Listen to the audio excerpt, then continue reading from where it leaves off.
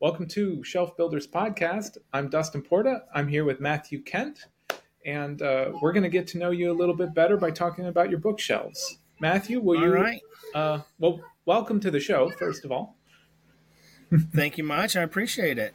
Can you tell us a bit about yourself and briefly what books you write? I have lived in and around Atlanta almost my entire life. I work as a real estate appraiser in the real world, and I like to do writing for fiction, science fiction, fantasy. But what's really gotten my attention the past few years has been the LitRPG and the game lit. It just kind of speaks to me. But I've got a lot of influences from some of the old writers. Heinlein, I absolutely love. Harry Harrison has been a big influence. David Gemmell. Gemmell is one of my absolute favorites. Can you tell me? Here, I have children in the background, and I kind of want to write some of the books that I do for them so that they can grow up with that kind of sense of wonder that I did when I was reading. Can you tell me the name of your series and my series that I'm far? working on is The Apprentice of Arabella. Is a series, and it's Arabella Online. The first one, of course, is the first book in the series. Then The Prisoner of Arabella, and I'm currently working on the third book in the series, which is The War of Arabella. I nearly had it completed, but it's important to back up your hard drive. I have learned that lesson now. So we are reworking on that, and I actually have gotten a few new ideas to, I hope, make it a lot better. That can be so discouraging. I also have a couple of short stories that I've got out. One of them is going to be in the anthology Primal Voices, and I've been told that that mine is probably going to be one of the anchor stories, which just blew my mind. Nice. The anthology theme, is it sort of like a sword and sorcery theme? No, actually it's not. Believe it, it's about dinosaurs.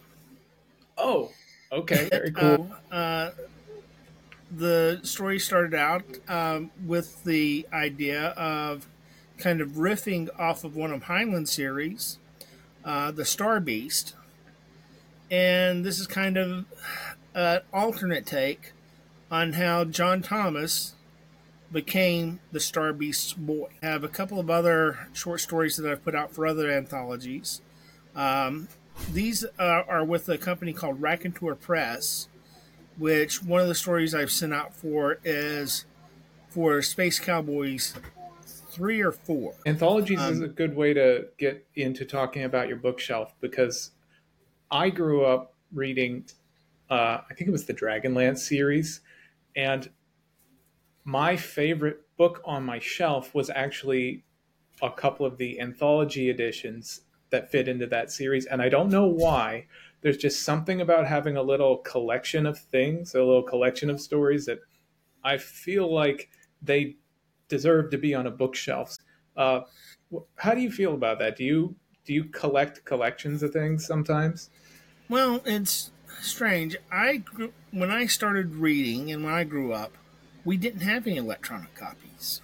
So everything you got was either hardback or softback. And that's kind of how we grouped them.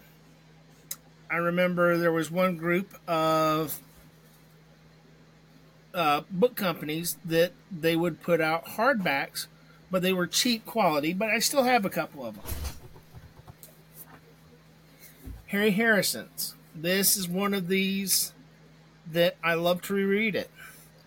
And, it was Nelson What's the Doubleday. title for people who can't see?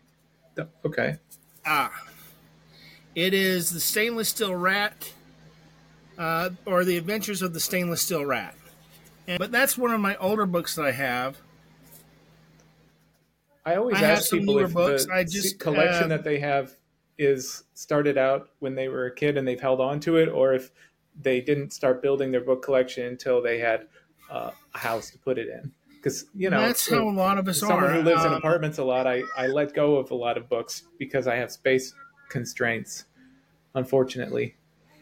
I have entire Rubbermaid bins of books that I have given up because I wasn't going to read them again. And I wanted other people to enjoy them. But this is one of the 3 bookshelves that I have in this house. Some of the books are my wife's, some of the books are my kids, but many of them are my own. Talk us through what's on it, if you please. Okay. Well, I've got one entire shelf. You can see it right here. Dungeons and Dragons manuals for both 3.5 and 4. I've got a couple manuals from the first edition, which those are getting very hard to find. The shelf up above it are books on art. Some of them are technique books. Some of them are compilations of work to help give me ideas or spark creativity. I think The that other side of that, D&D books are a great inspiration. they I are. started with They are. second edition. That was my first. Okay. I got started on first edition back in 1979.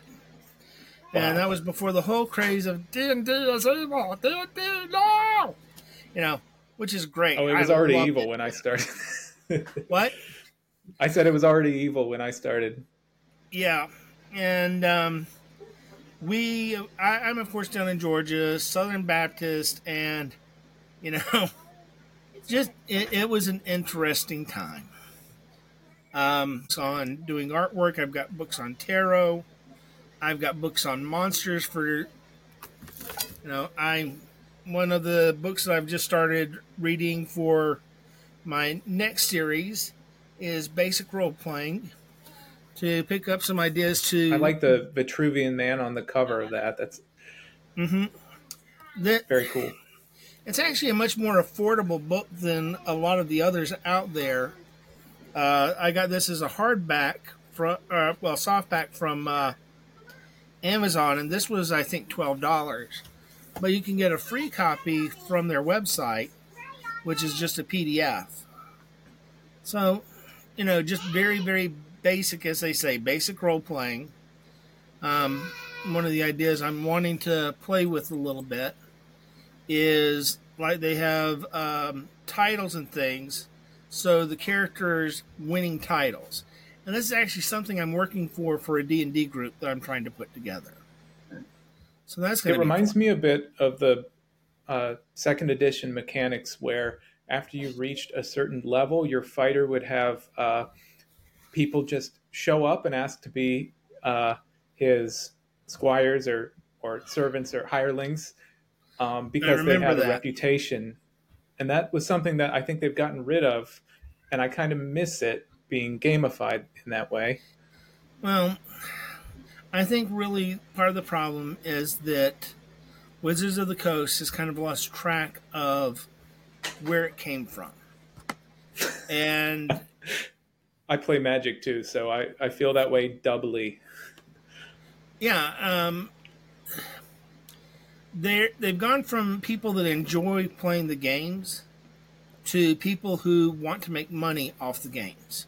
And when you get that part where all you want to do is make money, you lose the magic. You lose the fun. And that's what we're seeing. And we sometimes see that in the writing world where all the writer wants is just to make money off of it, not enjoy the actual writing.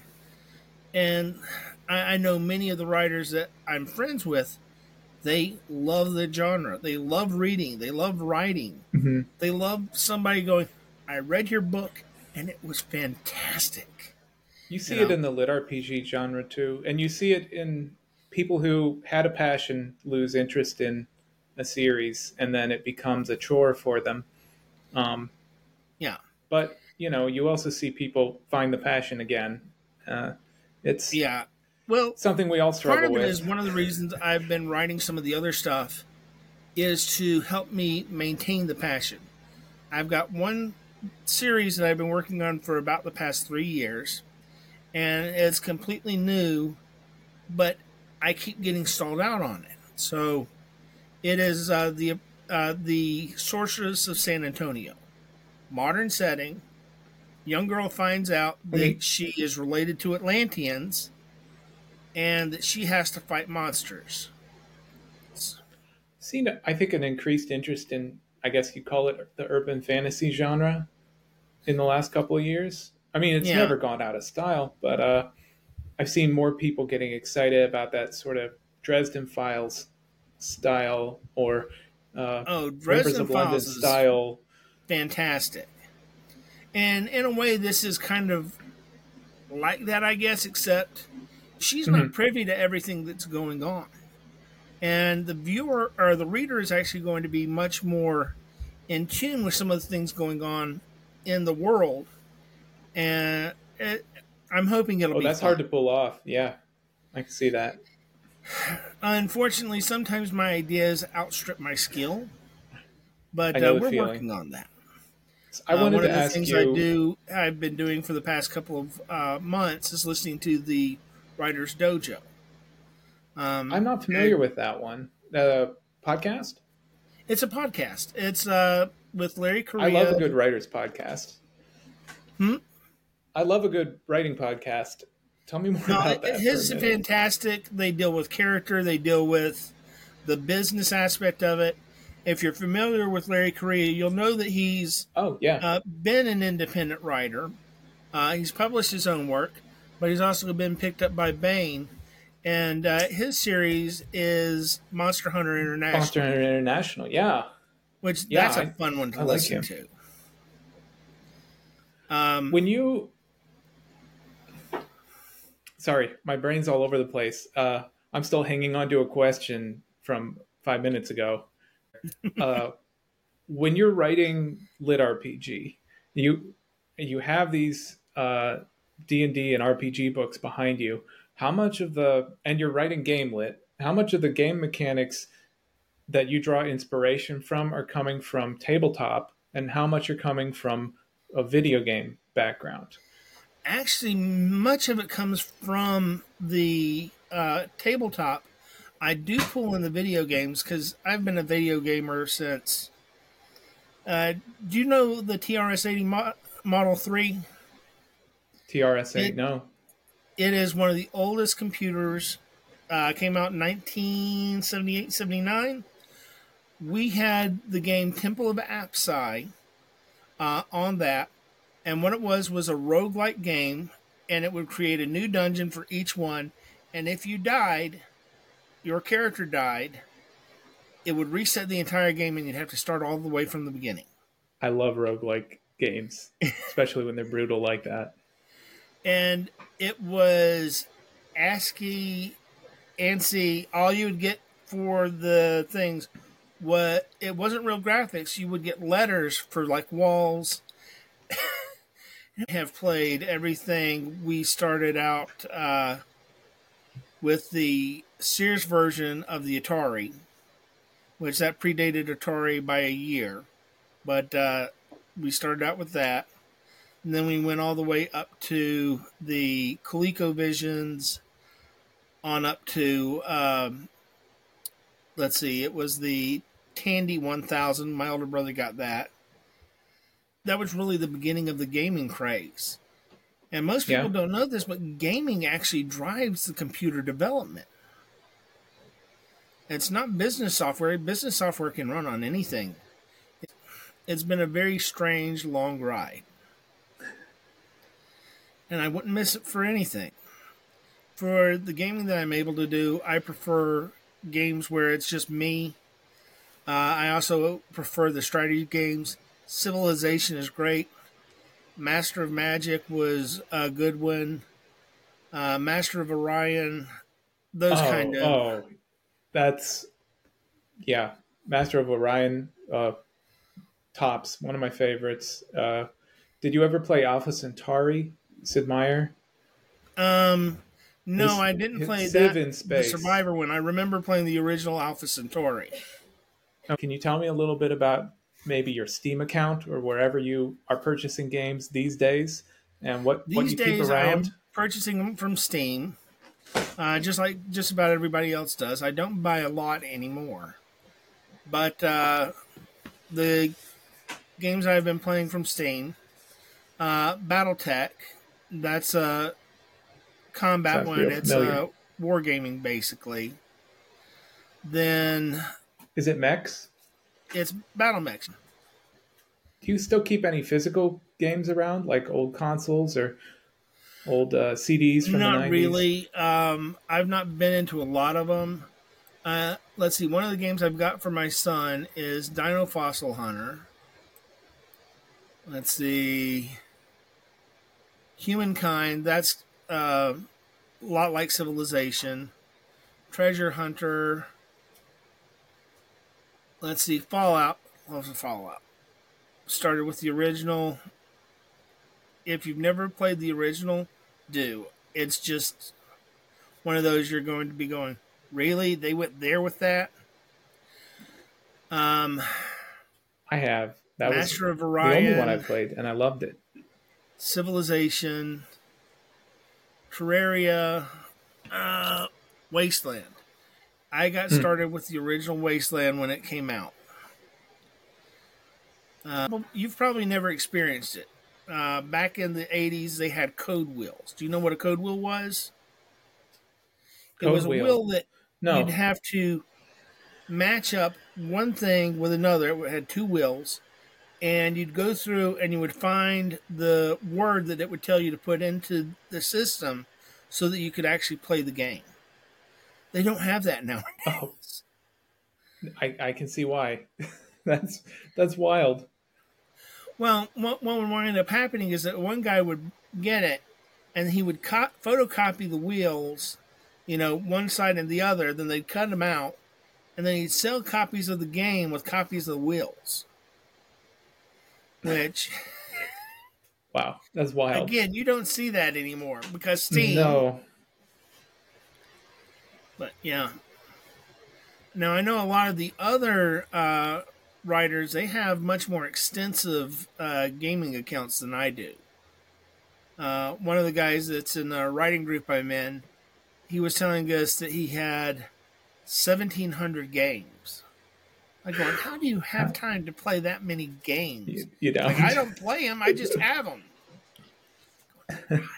I think you and I have very similar tastes in games because that's what I play when I play. Even though I've kind of pulled back from playing, like my biggest post on the LitRPG Reddit forum was a post talking about MUDs, multi-user dungeons, text-based I remember RPGs. those. I loved those. We had a nostalgia session over there on a Reddit talking about MUDs. I don't hear a lot of lit RPG authors talking about it. I think because they're generally either younger or older and missed that window where MUDs were the thing to do. But I'm not sure. That's just my No, I guess hit at it. why. Um, I definitely hit that window. I don't know. Maybe I was just flung and just went to the right side or whatever. But yeah, I remember it. I remember using the modem and having to worry if somebody in the house might pick up the phone. Always. I want to continue this tour of your shelves before we run out of time here. Well, for instance, right here, I keep this because I'm hoping my kids will enjoy them. Calvin and Hobbes. The indispensable Calvin and Hobbes, the essential Calvin and Hobbes, because I think my kids are going to wind up being a lot like them. I I can't want wait. that. What? I want that book. That's a great one. I mean, they're great. They kind of speak to being a kid. Space War, Worlds and Weapons. So this is an artwork book, and it shows work from the 1970s, 1950s, the kind of the hopes of the artist. Then here's another one, Harry Harrison and Malcolm Edwards, Spacecraft and Fact and Fiction. So they start with the Pulp Fiction, and they start talking about kind of the hopes that they had. startling stories, the book covers.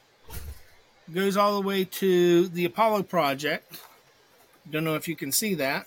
They go to the moon, and then they go way beyond the It's moon. I have books on writing, from the Dummy's Guide to Writing to the Character Creation Journal. I haven't had anyone talk about keeping books to pass down to their kids yet. You're the first one to mention that. That's an interesting angle I hadn't thought of. But one theme we always keep coming back to is people like having things around that are tangible so they don't lose them. Because as things become more digital and streaming becomes the thing, uh, being able to hold on to something is important. Being able to pass something down uh, Yeah. makes sense. Makes a lot of sense. Well, what's going to wind up happening is that a lot of things that other people hold dear, when they pass, they're going to have their accounts with passwords, and probably the way we're going, it'll be locked to some chip that's in our hand. Now, the day we pass, that's just going to disappear up into the nether. Yeah. Actually, there was a writer that did that to a book series that he did, or a book that he did. That as the person would read it on their computer, the words that they'd already read would disappear. I can't remember who did that. That was in the 1980s, That's I think. very interesting. Writing science fiction and fantasy, characters and viewpoints, various guides for writing science fiction. I've also got some collectibles up there. Up in the corner right here, you can see cars that I collected because I always liked the Mustangs. I always So ask people the about the Johnny figures Lightning Ford Mustang. and interesting objects. Oh, neat. Still in the Yeah. box. And that's the other thing too, is having these, it's nice to have so I can pass it on to my kids. Because they're not making any more of the first edition Dungeons and Dragons. They're not making any more of the second edition. There are certain things that they'll always make, like Grey's Anatomy, but it's kind of nice to be able to pass it on to my kid and say, yeah, I've used this. I was wondering, is this your office where you keep these things in for inspiration? This is Do you my work here as actual well? office for my regular work. Like I said, I work as a real estate appraiser. So I actually do have another bookshelf over here that has my appraisal industry books for reference. A lot of those have gone to digital work, so I do have a couple of those online. My wife's office is actually further down. So we work both in the basement area, and then, as you heard, the kids have been coming in and out. But, yeah. I've talked to a couple people who the industries they publish in. Some of them were academics. The industries they publish in, they're if you're publishing a paper, it's not in a physical journal anywhere. It's just online now. Yeah. So that's another thing that is kind of disappearing. Well, the This reason stuff's becoming being more is precious, that though. journals run on such a tight cost basis that not having to print or publish, they save so much money, and they can get it into the hands of their members so much quicker. I wanted to ask you: do you remember uh, when Kobo used to partner with indie bookstores? It was maybe 7 years ago, maybe it was 10 years ago. Kobo used to sell Kobo e-reader tablets before they were big with the app in indie bookstores. And if an indie bookstore sold a tablet, the tablet had a code put on it so that every book that was bought on that um, tablet, a percentage of the sale would go back to the bookstore. I've always No, thought that when they actually, got I rid of don't that remember that program, specifically, but I can see that as a profit enhancement for them to sell the e-reader. I always thought that was a huge loss for self-published authors or indie bookstores in general, because I feel like we could have got in on it somehow. And there's nothing like that now. Like I can't sell a e-reader tablet on my website to my fans and then get a little kickback every time those fans buy someone else's book on there, but I should be able to. You can still use affiliate links. There is that, but I feel like we lost something that we had briefly. Uh, Well, there is, but there isn't at the same time. Let me see if I can explain this the way I see it. If somebody buys an e-reader from your website, that means that they're probably both engaged with your work and want to buy it. But also, there's going to be other opportunities for them to buy future books or older books from your catalog. Um, Realistically, how much would they pay you? I guess what matters is getting more people to read and encouraging readers to get back Well, into books. that's And that's part of really why I want to both do this the podcast. challenge and the need right now. Do you know that most adults don't read once a single book once they graduate high school or college? I've The heard that average is about statistic. 12% of the population read after school, uh, either primary or secondary school, college, which it shows so much. And we had to find ways to entice people to read our work and expand out. Um, it's really kind of sad. The American language, the vocabulary has changed so much where most people use about 1,500 words, where previously they would use 2 to 2,500 words, um, which admittedly some of them are words that we could stand to lose. But there's something so rich about the language that we almost don't have. Have you ever Yeah. read uh, any of Mark Twain or any of his pithy language towards people? Oh yeah. You don't get that nowadays. You don't get an entertaining insult from anybody. Not that we need to all be doing insults. It's just the juxtaposition of then versus now, where we're having to dumb things down for people. As a writer, you try and write for an average of an eighth grade reader, where previously you would be trying to write higher for the 10th or 12th grade or somebody that had graduated college. So you don't want to have it too high, but you also don't want to have it too low. Um, I feel the same way about fantasy. The fantasy author Terry Pratchett. I've been getting into him recently, and it's like every page or so he says something that's so incredibly clever it just smacks me in the face. I have to put the book down. I think I well, said that in the last interview too, but it's true. It's well, sometimes it is how you say something. It's not always just what you say. well. It's not only that, but for instance, one of Pratchett's books, and I don't remember which one, has an analogy where one of the characters is complaining about his shoes and how he's always having to buy new shoes every couple of years. Where a wealthy person buys one pair of shoes that lasts so long. And the reason being is he has the money to be able to afford better quality. So it's quality versus quantity. Um, I can't remember if it's Grimes who says that or Moist who says that, but I think it's Grimes. yeah. I remember that metaphor. Mm-hmm. That's also one of the reasons I enjoy Heinlein's work is he says so much with so little. Um, you may have never heard of this story, but he wrote a story called The Man Too Lazy to Fail. And it's absolutely Never heard of hilarious that when one. you read it. It's about a boy who starts out in Missouri, and one day he sees an airplane, and he decides that he wants to get out of Missouri from behind the tail end of a mule. And so he goes into the Navy, and he becomes a pilot.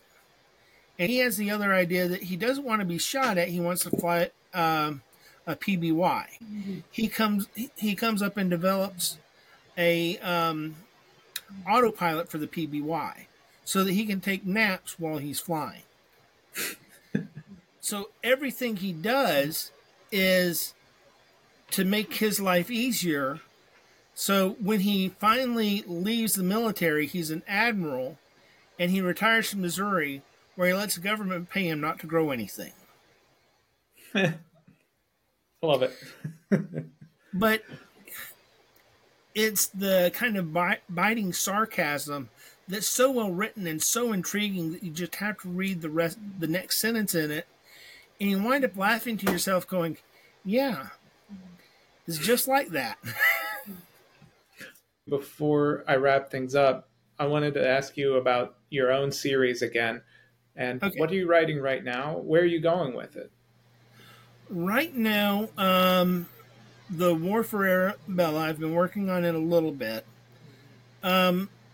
Now, in the last chapter, in the last book, they have interacted with a quantum computer that has actually carried their minds back in time. And they are still stuck in the game, but before the actual game development started. They're stuck in a government computer. And the government has found out that they are in there That's neat. and is very disturbed that there are players in the game that they have just created, and they want to know where they came from. I've never heard that before. That's unique. What's happening in the series is that there are two artificial intelligences. Actually, I'm calling them artificial sentience. They're fighting each other and using the main character as a proxy. The main character also in the last book had shared a secret with people that were being imprisoned inside of an AI prison, and now they're out and about. They're still stuck in the prison, but You do a lot of rule breaking stuff where a lot of pushing the boundaries of what people are allowed to do outside of the game. It's neat. Well, as a writer, we're supposed to try and take ideas and build on them. And I feel like some of the things I'm doing now is building on what other writers have done, some of the older writers and some of the new. Well, it sounds unique. It is. It is really hard to find a way to raise the stakes. I know when your character can just get killed and respawn, it doesn't always feel like there's a threat. So, Yeah. Every lit RPG author has to find a different way to do that. It's interesting to see where things are going. Well, I guess I should wrap up soon now. So I should probably let you tell us. First of all, thanks for coming on, and will you tell everyone your website and where they can find you? All right. My website is ParagonEPress.com. And you can find my books on Amazon and Kindle and Kindle KU. Awesome. Matthew Kent. Those links will be down in the description of the show. Thank you for coming on. Thanks, everyone, for watching. And until next time, I've got to come up with a new saying. Until next time, you can organize your bookshelf however you like, just not spine in.